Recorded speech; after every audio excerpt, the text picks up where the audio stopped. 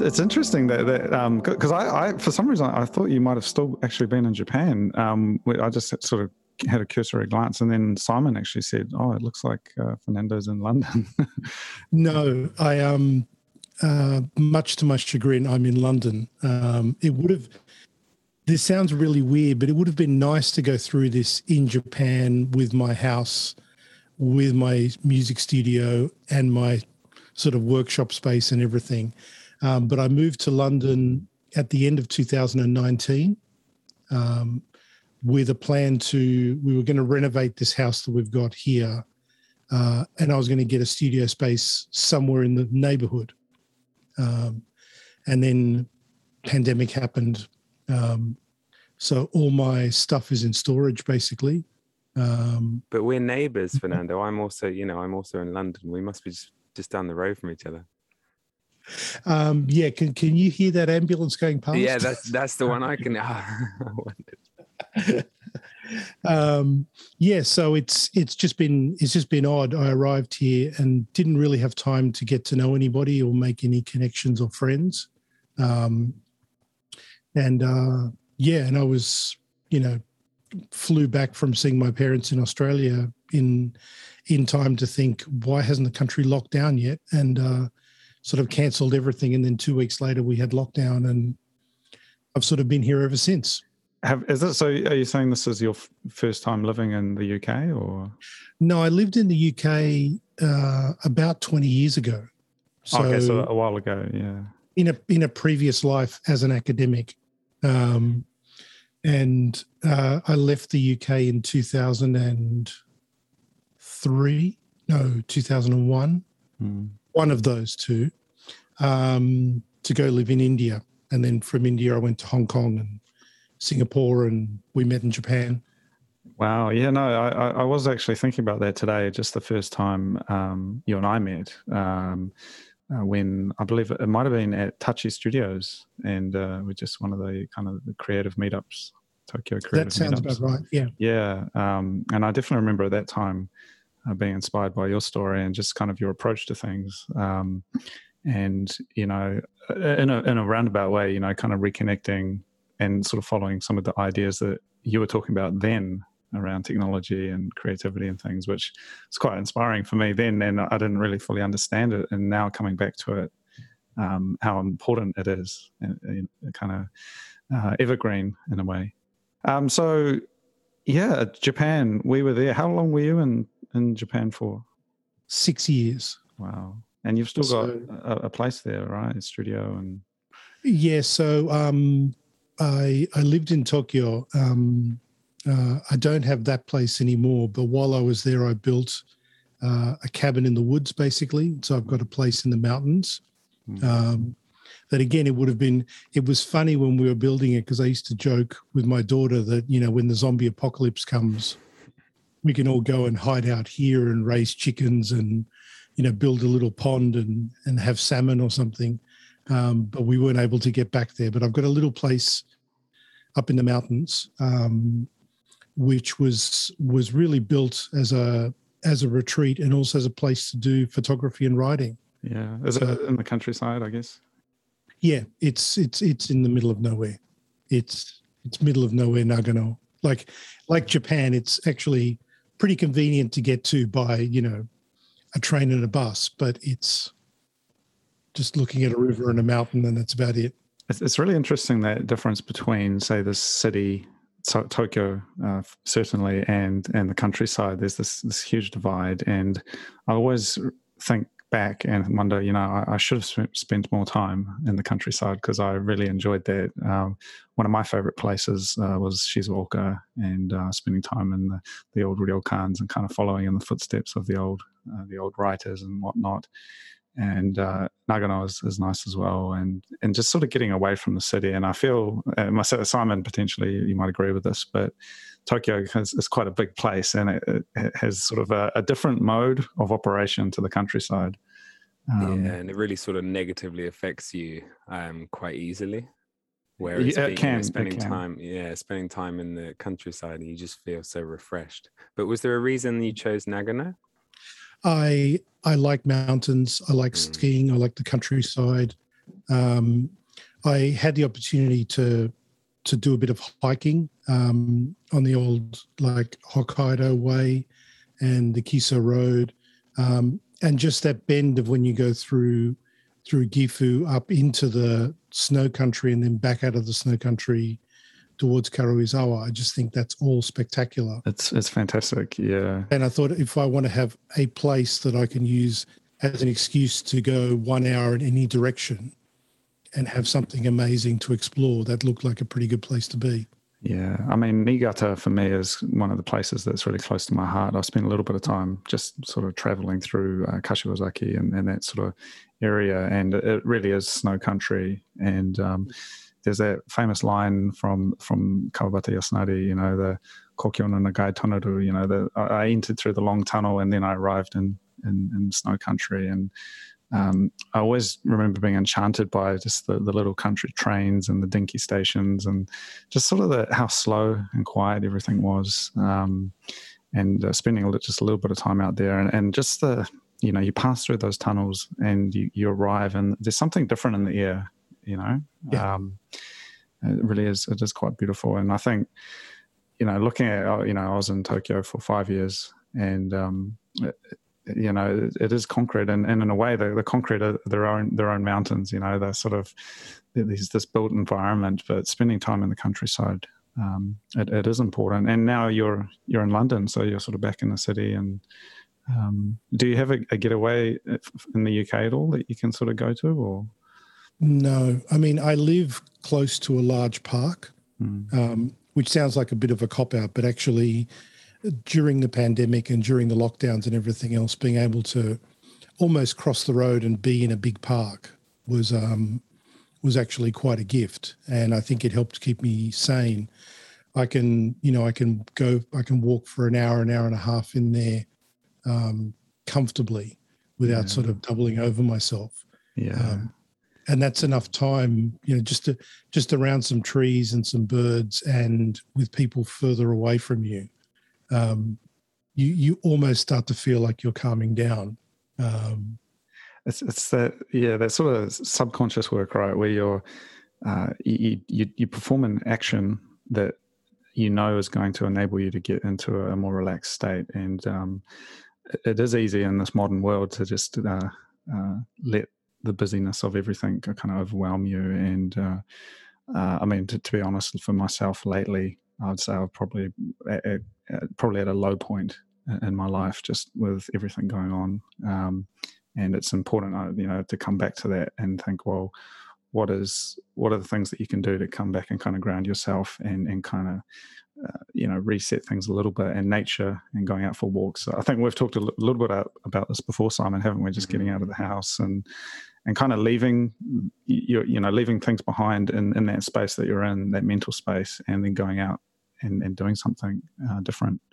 It sounds like, Fernando, you had quite a positive experience during lockdown, you know, going out to your local park and sort of de-stressing, as you said. Was there anything else positive that came out of the lockdown for you? Yeah, I'm hesitant to describe it as a positive experience all around. I think there was plenty that was dark and hard about the whole thing, and being separated from family and things like that has been really difficult. And it massively interrupted my plans for what I thought I would be doing with 2020, which we can talk about later maybe. But I think the big positive for me was that early on I thought, I kind of entered this mode where I thought, this is going to go on for a long time. I think a lot of people were like, well, it'll be over by the summer and, you know, it'll be an inconvenience for a few weeks. And I thought, no, this is actually probably this could go on for 3 or 4 years. So what can I do here? And I looked at my artistic practice and I thought, well, I have a fantastic studio full of music gear that is in storage, and that's not going to come out anytime soon.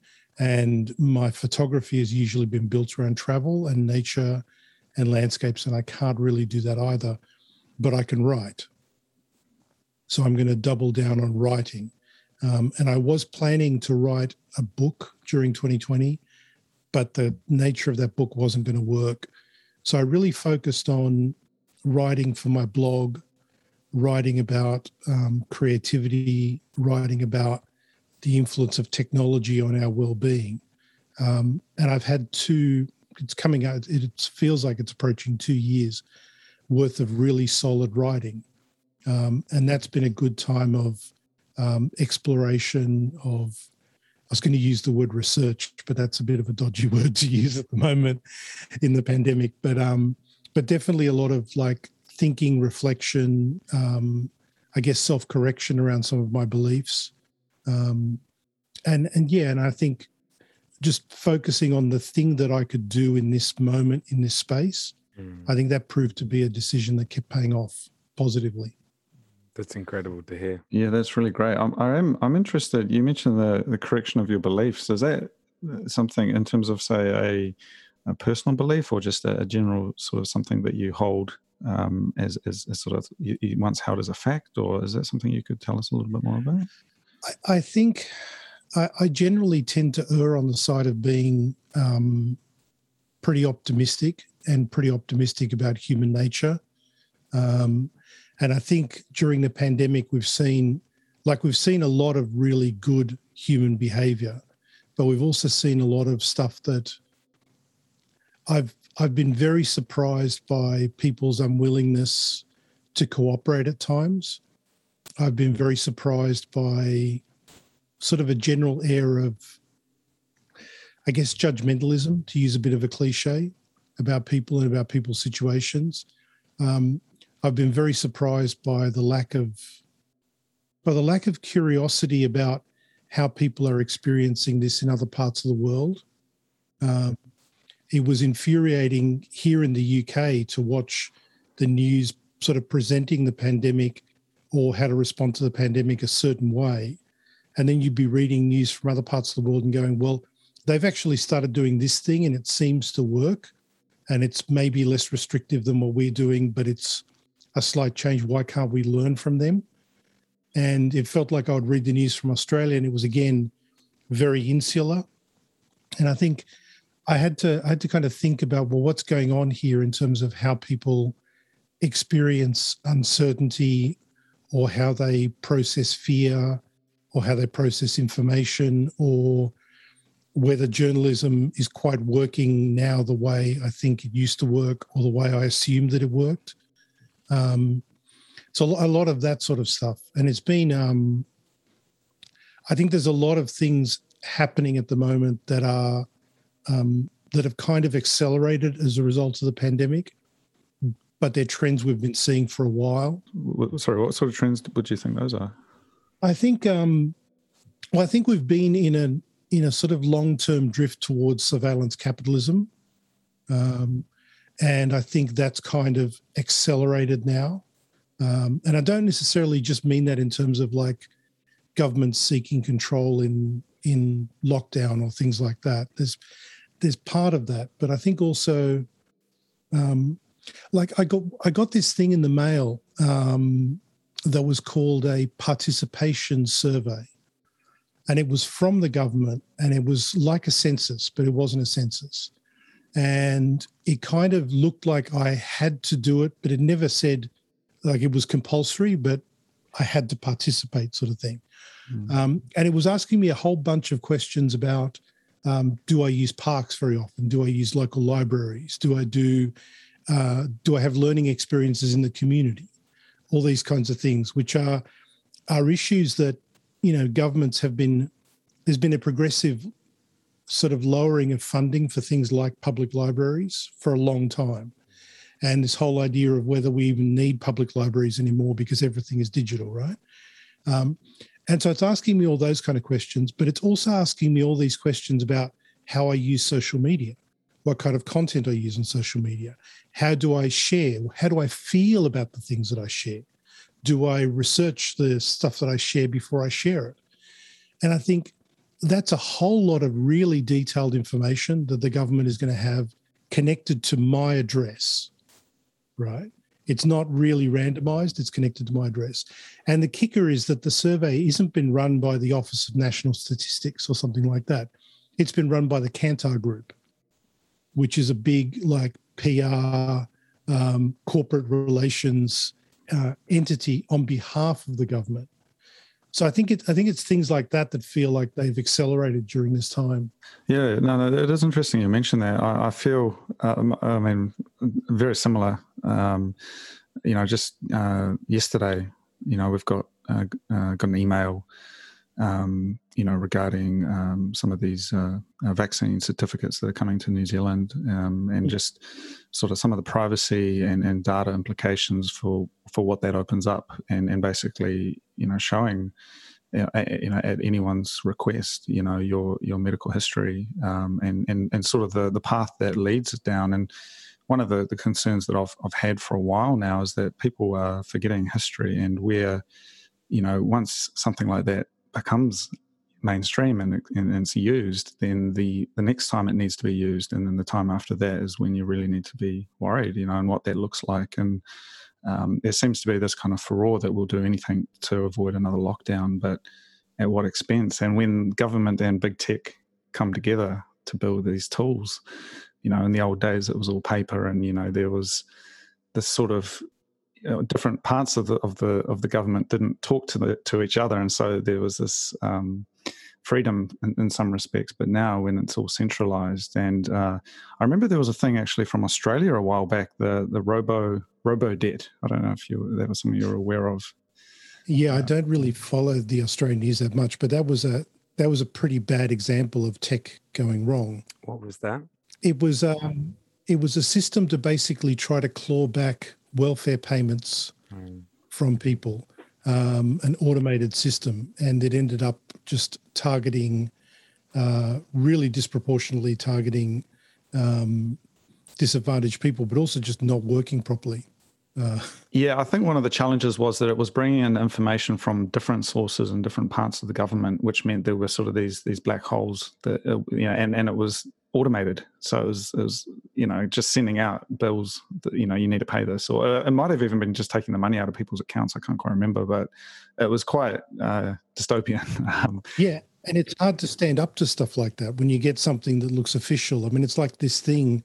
I kept looking at this participation survey to try and figure out whether it was compulsory. And, I went to do it and I didn't want to finish it. And then we got a paper copy in the mail saying it looks like not everybody, your residents, completed the participation survey. Yeah. And I'm like, but is it compulsory? Like, do you think there's been a change in language? I mean, the reason I mention that is one thing I've noticed is the way governments talk about themselves. And so, obviously we've got this pandemic and lockdowns and all sorts. And even just regarding these vaccine certificates, these papers that you need to be shown on demand, the way the language is used on the website to describe it, there's no subject. It's not you or I. It just papers. The vaccine certificate needs to be shown. But the specific legality, when you see something on a government website, you think, well, this must be because it's the law. But they can say whatever they want. Here's your compulsory participation survey, but under what legal framework am I obliged to fill that out is not clear. And so there's this almost pseudo-legal layer of web text that kind of explains what you need to do, but it's not actually the law. Yeah, the digital copy that holds us from reality. Yeah. I think, I think this is part of a sort of a longer trend. You look at the way, like, what is it the British Rail calls passengers now? You're not a passenger, you're a client. Oh, yeah. Yeah, there's something when you're on a train, you're not a passenger anymore. You're a client. You're a customer of the service, right? And I think this kind of language has been shifting for some time. I think you're definitely right that governments are changing the way they speak about themselves and the way they speak about us. But I think also the other thing is it's just kind of hard sometimes to find like good explaining reporting or information about things. So like with things, because I mean, I'm generally on the side of things like being able to demonstrate that you've been vaccinated in order to travel, in order to access a whole bunch of things. I think we need to do that. And I think there's been, I wasn't born in Australia. I was born in Chile. So immigrating to Australia, we had to show our vaccination papers in order to immigrate. And traveling around the world, you know, I've had to show vaccination papers in various countries that I've traveled to as well. So I don't see that as problematic.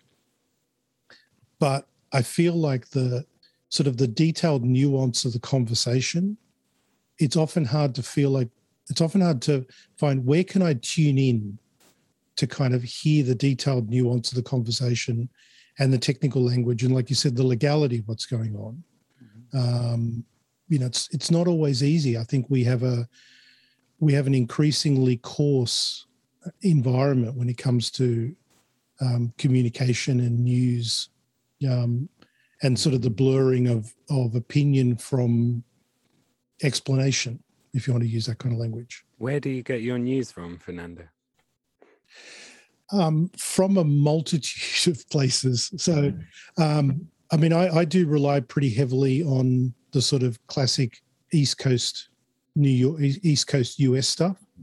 I read the Washington Post, I read the New York Times, I read the Atlantic, which I think has had some of the best pandemic reporting, sort of straight up long form essays, talking to epidemiologists and people like that. They've been ahead of a bunch of ways that the pandemic has shifted over the last year and a half. The New Yorker, the New York Review of Books. And then what I tend to like to do as well, as much as I can, is go on Twitter, find editors who work at newspapers that I quite like or that I know of, and look at the lists that they have, their sort of like topic specialization lists. So, for example, the Atlantic's politics editor, in the run-up to the US election, he had a list that was called People Who Actually Know Something. And it was just local journalists in states. So it wasn't really anybody who was covering the national election race. It was like somebody who does a lot of reporting about redistricting in Georgia, for example. Or, you know, somebody in Michigan who tends to cover a lot of local politics in Michigan. And it was crazy because on the night of the election, you could turn CNN on and they're sort of guessing whatever else. And then these people are all just spitting the latest numbers from the place that they're in, and explaining, well, you know, this district hasn't come in yet. And in this year, it went this way, and in this year it went this way. And so there's those kind of tools. I think if you're crazy about knowing what's going on and willing to invest a lot of time in doing it, you can sort of build up a bit of an information base. But even that's just the slice I've made. I'm not sure that's always right.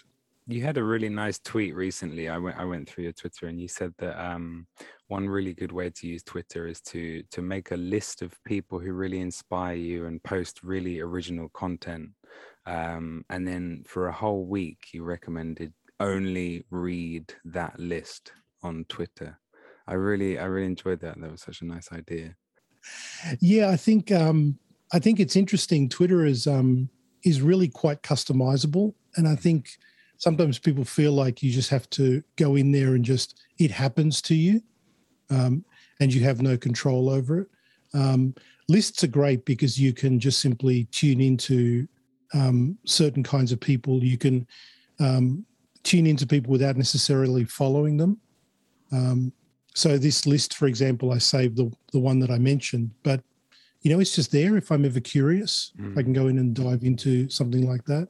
The one that you mentioned, I think that's really important, you know, just because I think like in life, the people you surround yourself with is, you know, hugely important, right? Yeah, we are the sum of the 5 people that we spend most time with, right?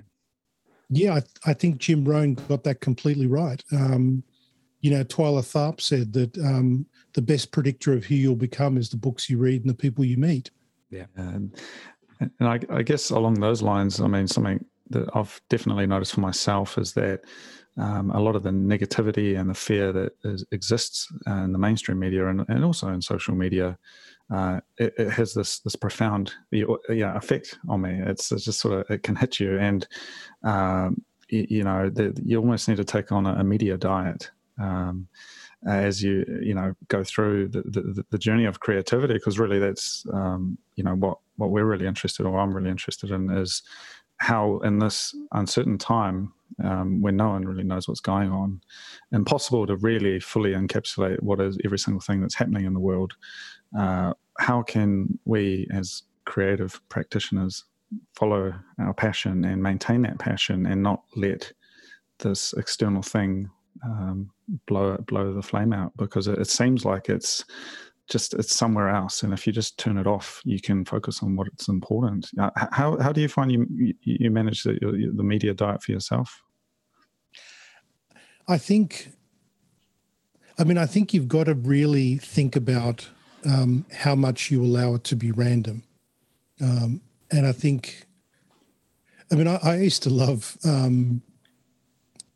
I used to love when I was in Tokyo. I would, like, you'd log into like something like Twitter, for example, and see a bunch of people complaining about how horrible the world is, and then go outside and go for a walk and see kids playing in the local park, and see grandparents supervising them, and see people shopping, and see neighbours chatting. So I think having an attention to your local environment and coming back to your local environment, like I've talked about the park, for example, or the garden where you live, or your own home, or your own practice. And I think being in that space, I think it's very easy to just constantly be on this feed, right? And that's mediating reality for you. And your primary reality is here where you are. I mean, like I said about the writing, for example, in the last year and a half, that's the thing I could do in that space. And in this space, I've got, I have real control about what I can do in this space.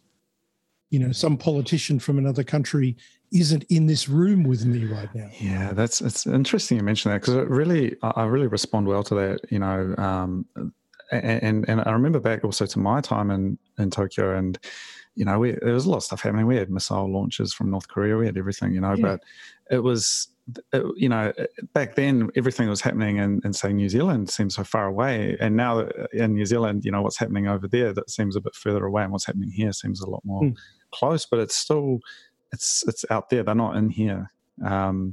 And today I thought, I'd go out. I went for a walk. It was a bit of a miserable Wellington spring day, but overcast and windy. But I went out, got out of the house, went for a bit of a walk over the hill, and did a bit of writing in a cafe and whatnot. And it was really just great to get out and see people. And in a way, that feeling when you're writing and you're kind of imagining, for fiction, you're imagining and kind of world building in your mind.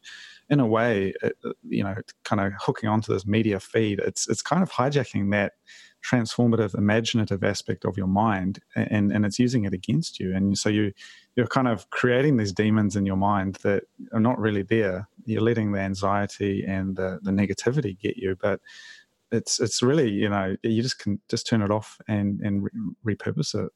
Yeah, I think there's I don't want to sound like there aren't a lot of bad things in the world that we should be concerned about. But I think part of what our digital devices do is they make it very easy to blur the edges around our activities and to turn everything into a kind of brown doom scrolling experience. So I feel like for example, for email for me, I don't do email every day. And I try really hard not to do email every day. And when I do email and then I'm finished. Like, it has a certain amount of time. Because if you think about domestic chores, I mean, if you spent all day washing dishes, like one of your friends would pull you over and go, hang on, is something going on here?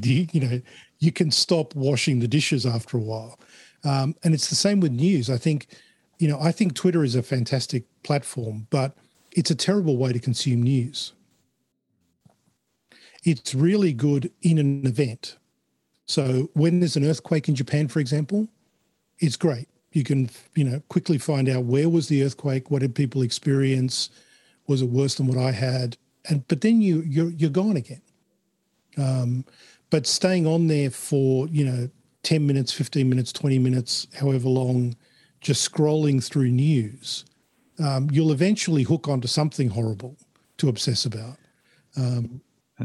It's more likely to float to the top. The sort of the amount of negative stuff out there is vastly outweighs the good in terms of the way the media show it, and the algorithm pushes the negativity to the top a couple of times. I mean, one of the things we saw with the Facebook whistleblower recently was the way the algorithm weighted engagement in favor of people being angry about stuff.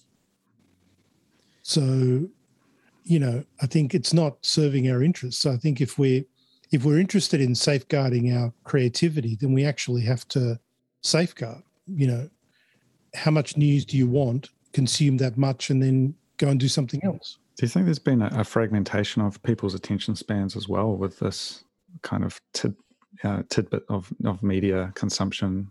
I wonder about that. I mean, there was last week I heard a really interesting stat from it was a conference speaker, and they were from the e-payments and global e-commerce and payments practice of Accenture. And they were saying that in China, 30% of people on social media identify themselves as creators. 50% identify themselves as curators, and 20% identify themselves as just passive consumers. Whereas in the US, 1% identify themselves as creators, 9% identify themselves as curators, and 90% identify themselves as passive consumers. Wow. Now, we all know that if you go to a social media platform as a creator, you've already had to spend a bit of time doing something, right? So actually your attention's not necessarily totally fragmented by the experience, because you've had to focus on making something first. But if 90% of people are passive consumers, then sure, that does look an awful lot like it's just, a hyperactive hive mind going on online to be distracted, right? And I think maybe there's something in that about how we could rethink some of these kind of platforms and the way we talk about them. Because if you're, in order to create, you have to be concentrating.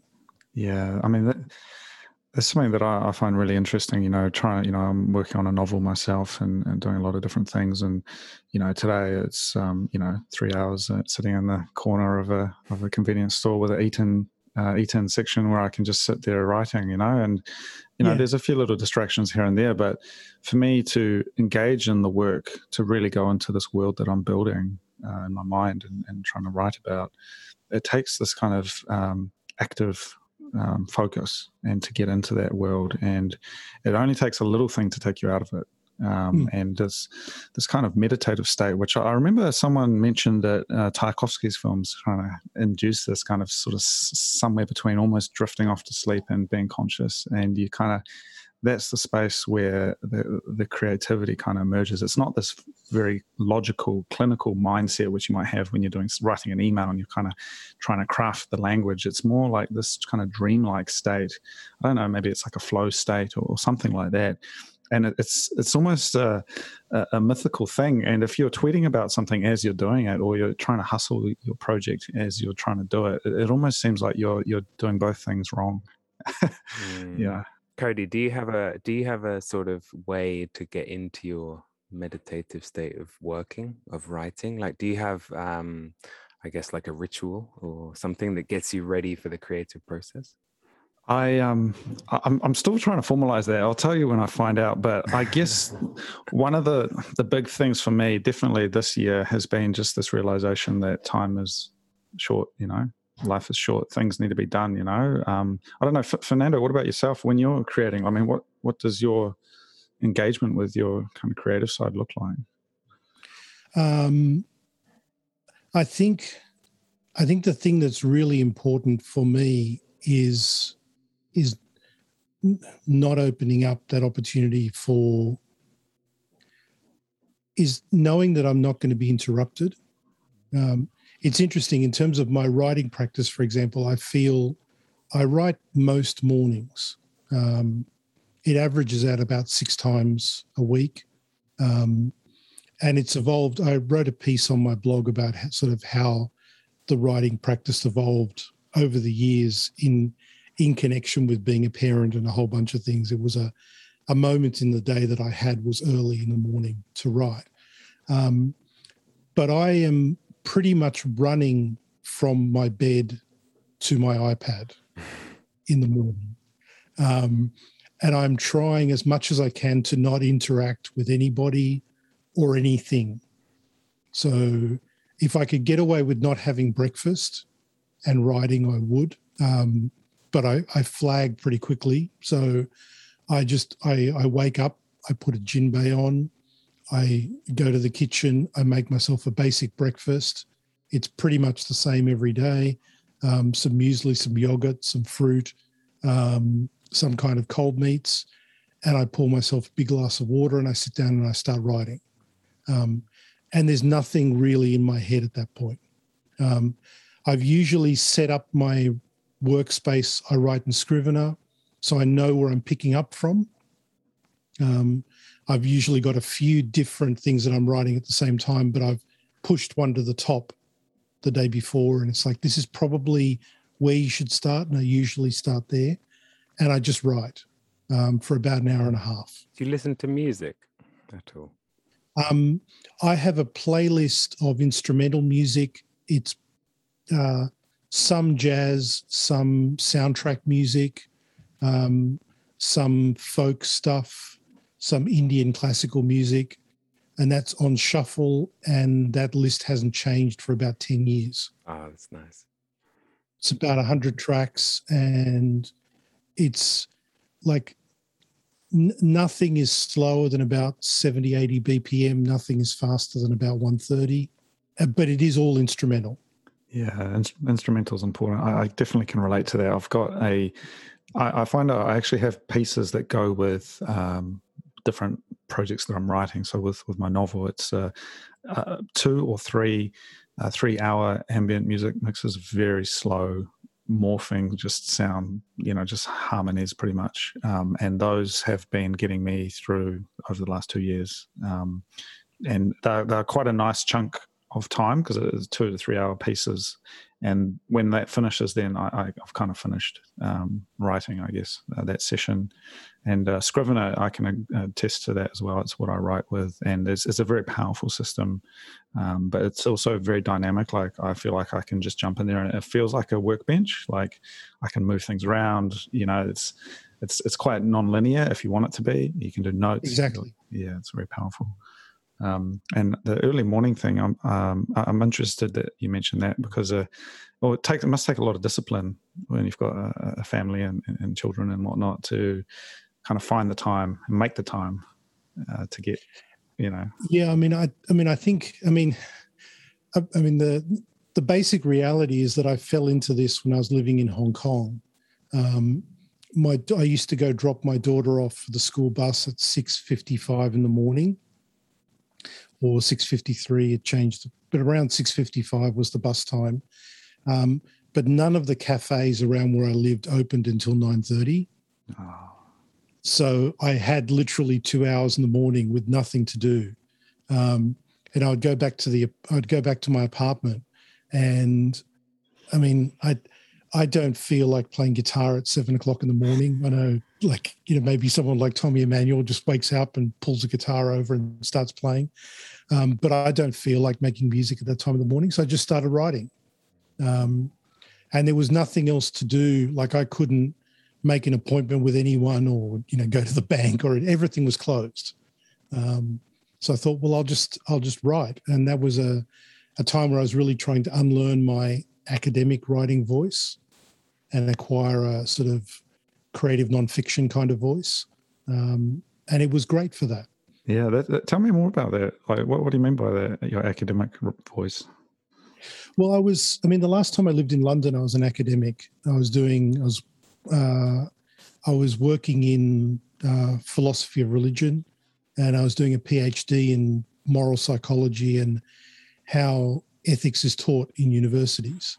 And my academic voice was, this kind of very literary, postmodern, impressive sort of language. I was really externalizing every sort of repressed emotion I had about growing up as an immigrant kid in Australia and feeling othered because if I ever displayed a lack of command of the language. And I was just pouring that into these really sort of terse, complex, difficult to read essays and articles. And then when I quit academia, I thought, well, I'd like to keep writing. And this is when I started my blog. But I found it really hard to just write in a way that sounded like something a human would say.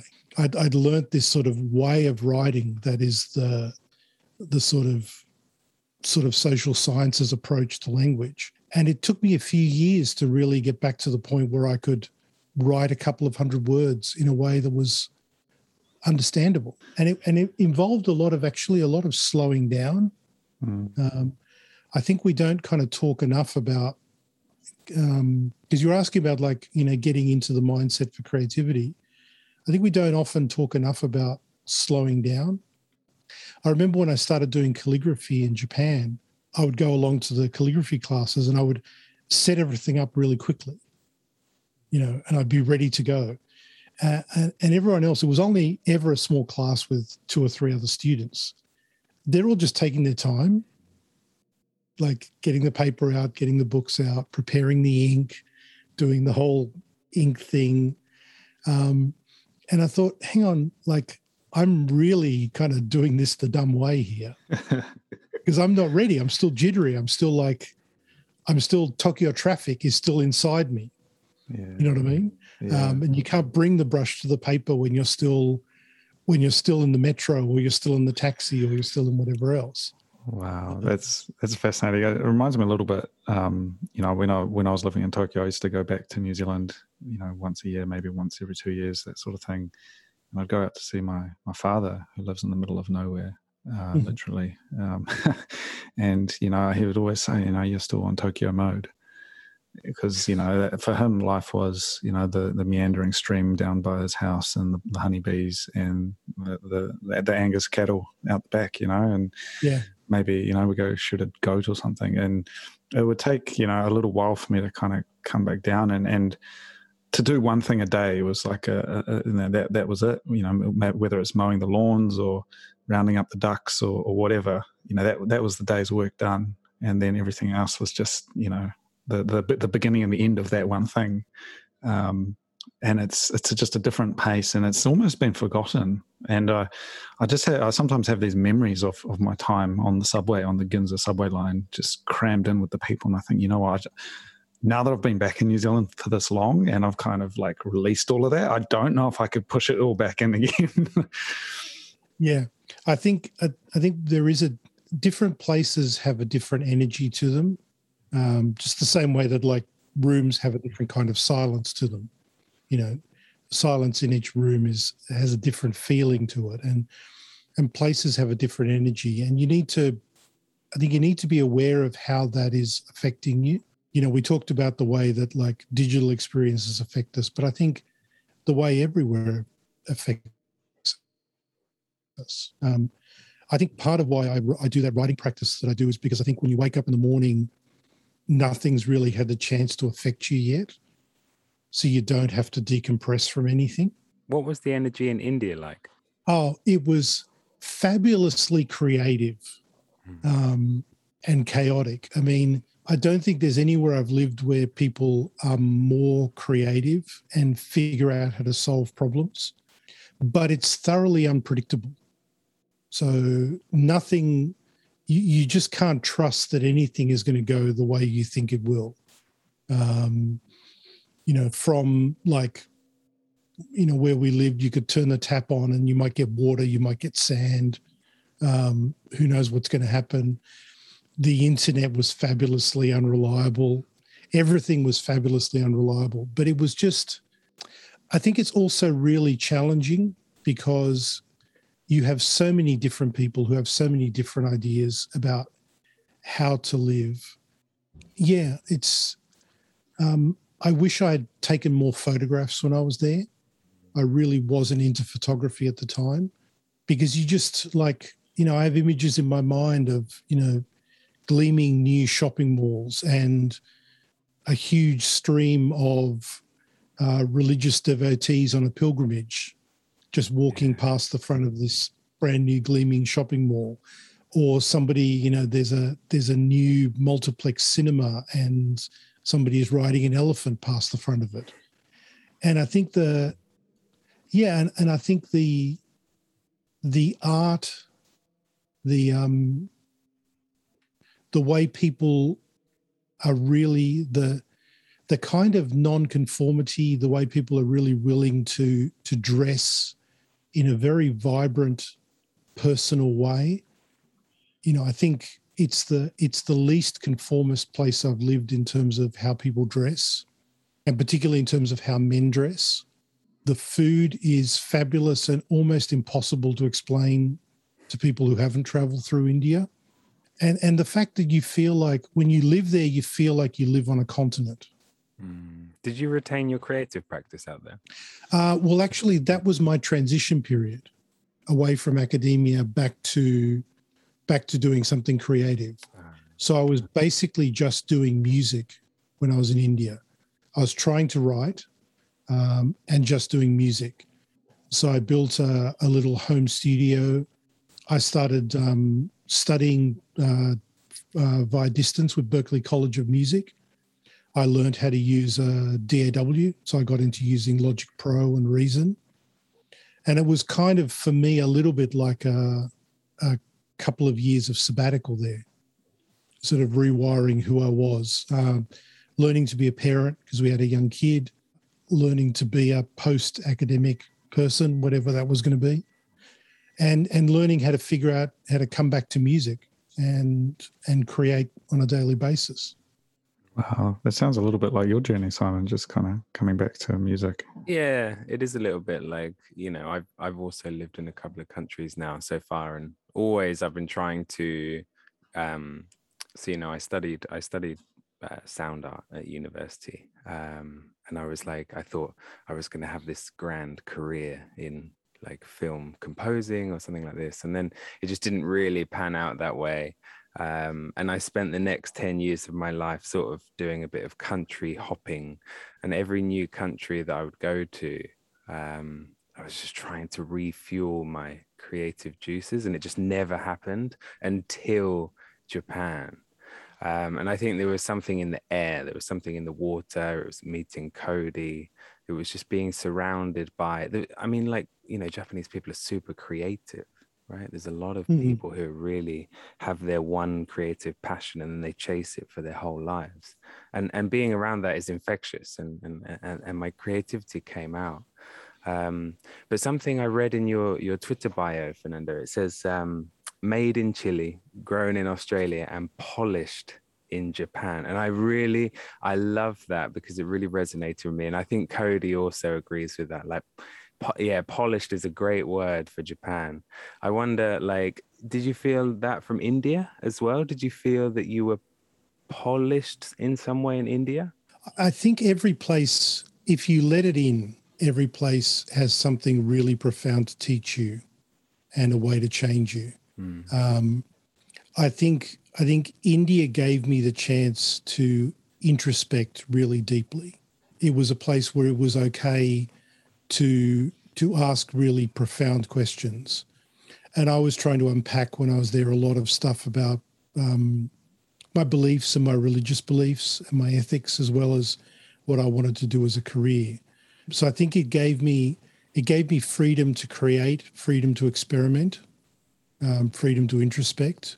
I think Hong Kong, for example, taught me how to do business, like taught me how to make money, taught me that it was okay to talk about money, because as a creative, money's really weird. Money conversations tend to be odd.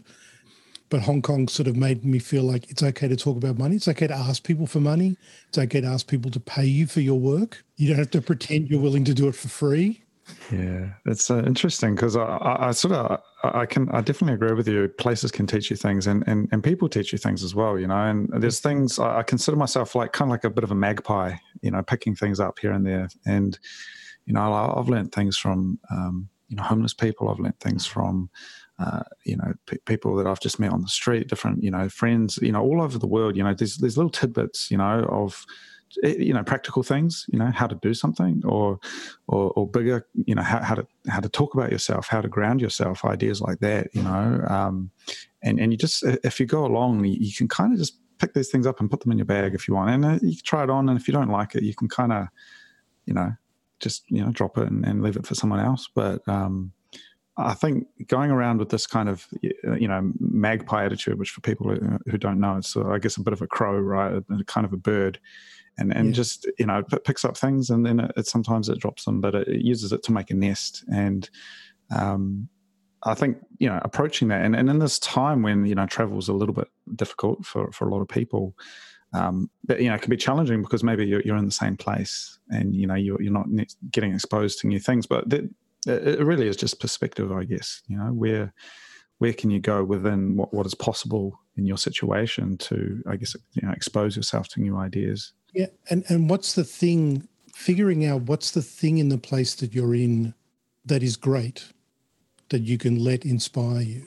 Yeah, what's the lesson? Yeah, because, like, you know, I mean, if you're in India, for example, and you want things to run on time, and you want everything to be clean, and you want everything to be reliable, it's going to be a really, really hard experience. But if you want to go, well, at some point in my life, I have to accept that the world is full of people who don't think the same way I do, it can be a great experience.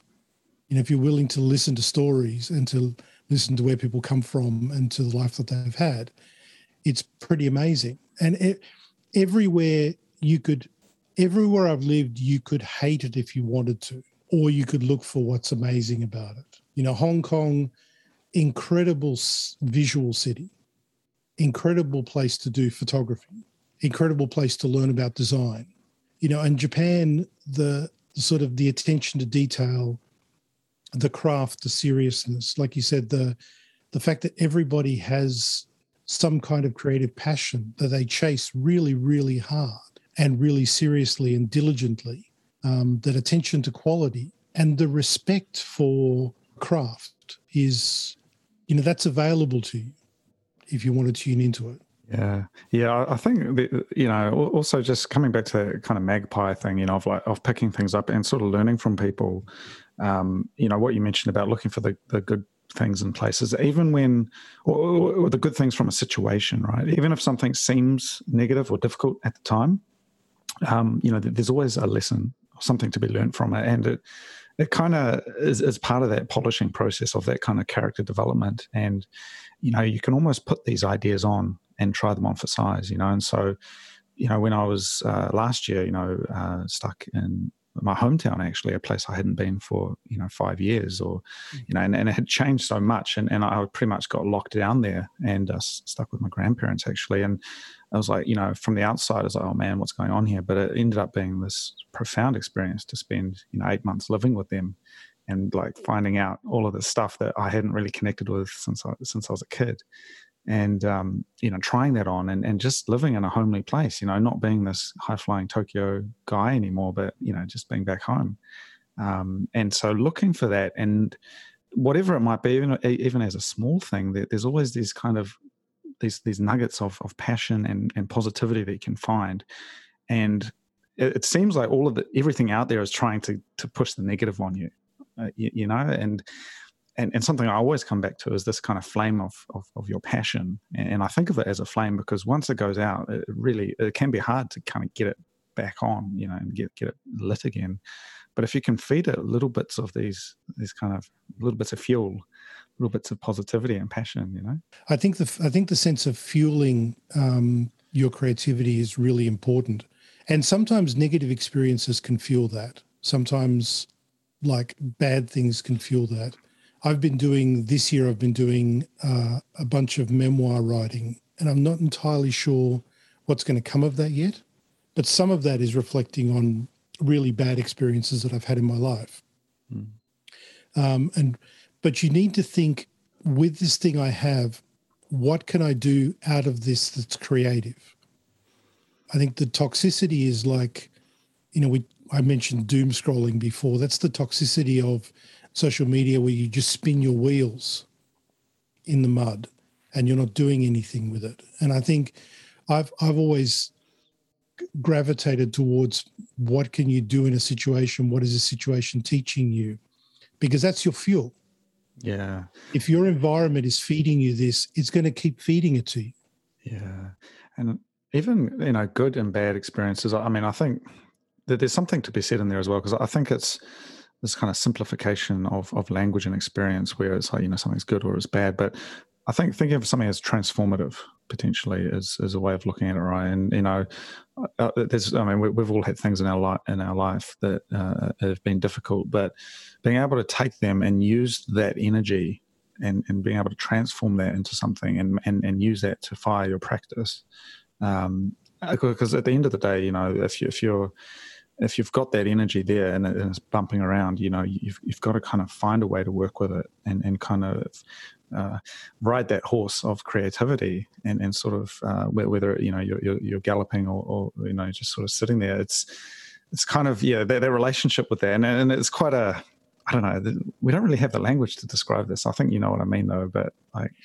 Yeah, we don't, because we tend to either or it into like positive or negative.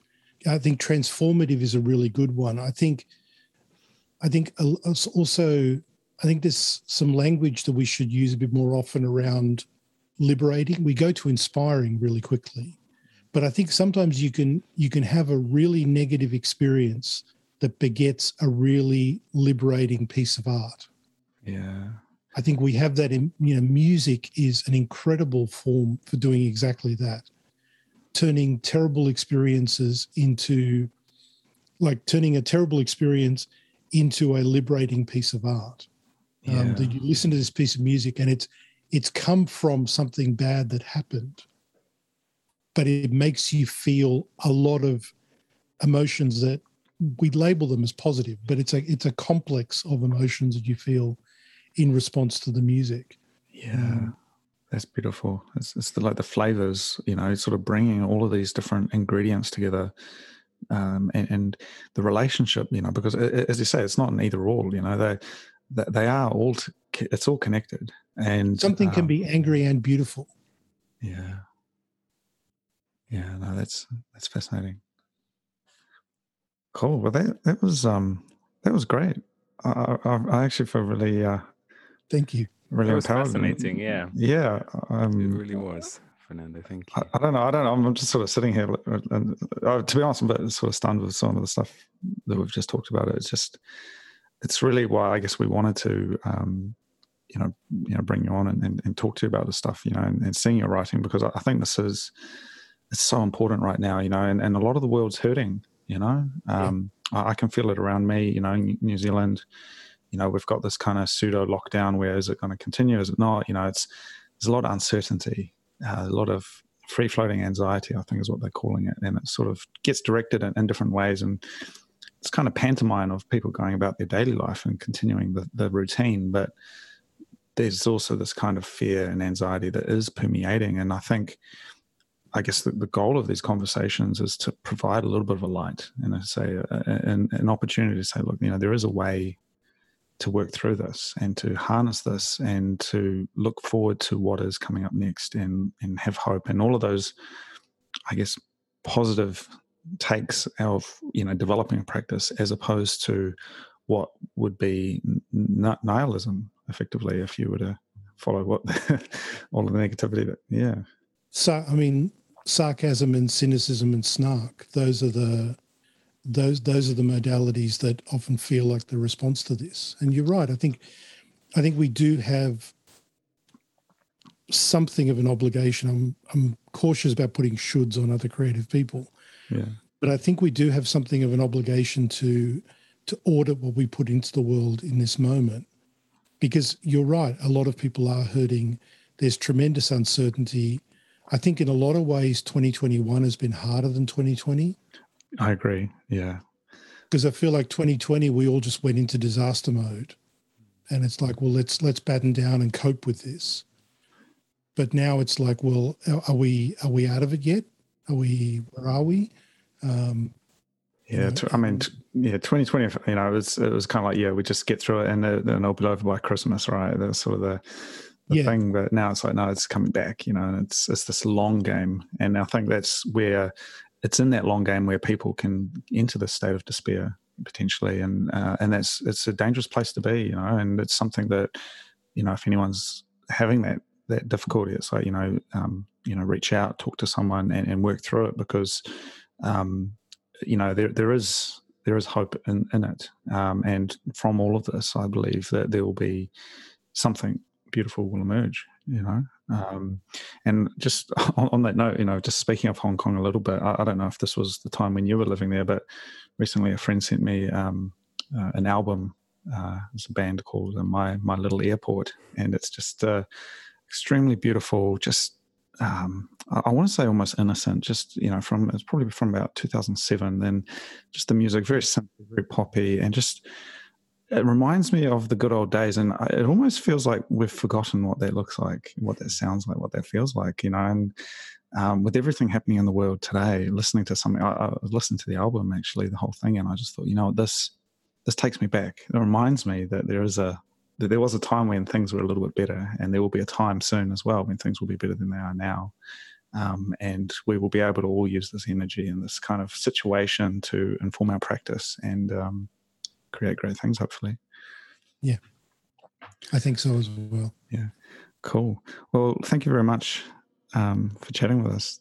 It was really informative. I really appreciate it. And I hope we can maybe do another catch up at some point. But otherwise, all the best with your practice and everything you're working on. And it's great that you tour in London. Maybe you can catch up when you've got time. I hope so. Yeah, that would be good. Alrighty. Talk to you later. Take care.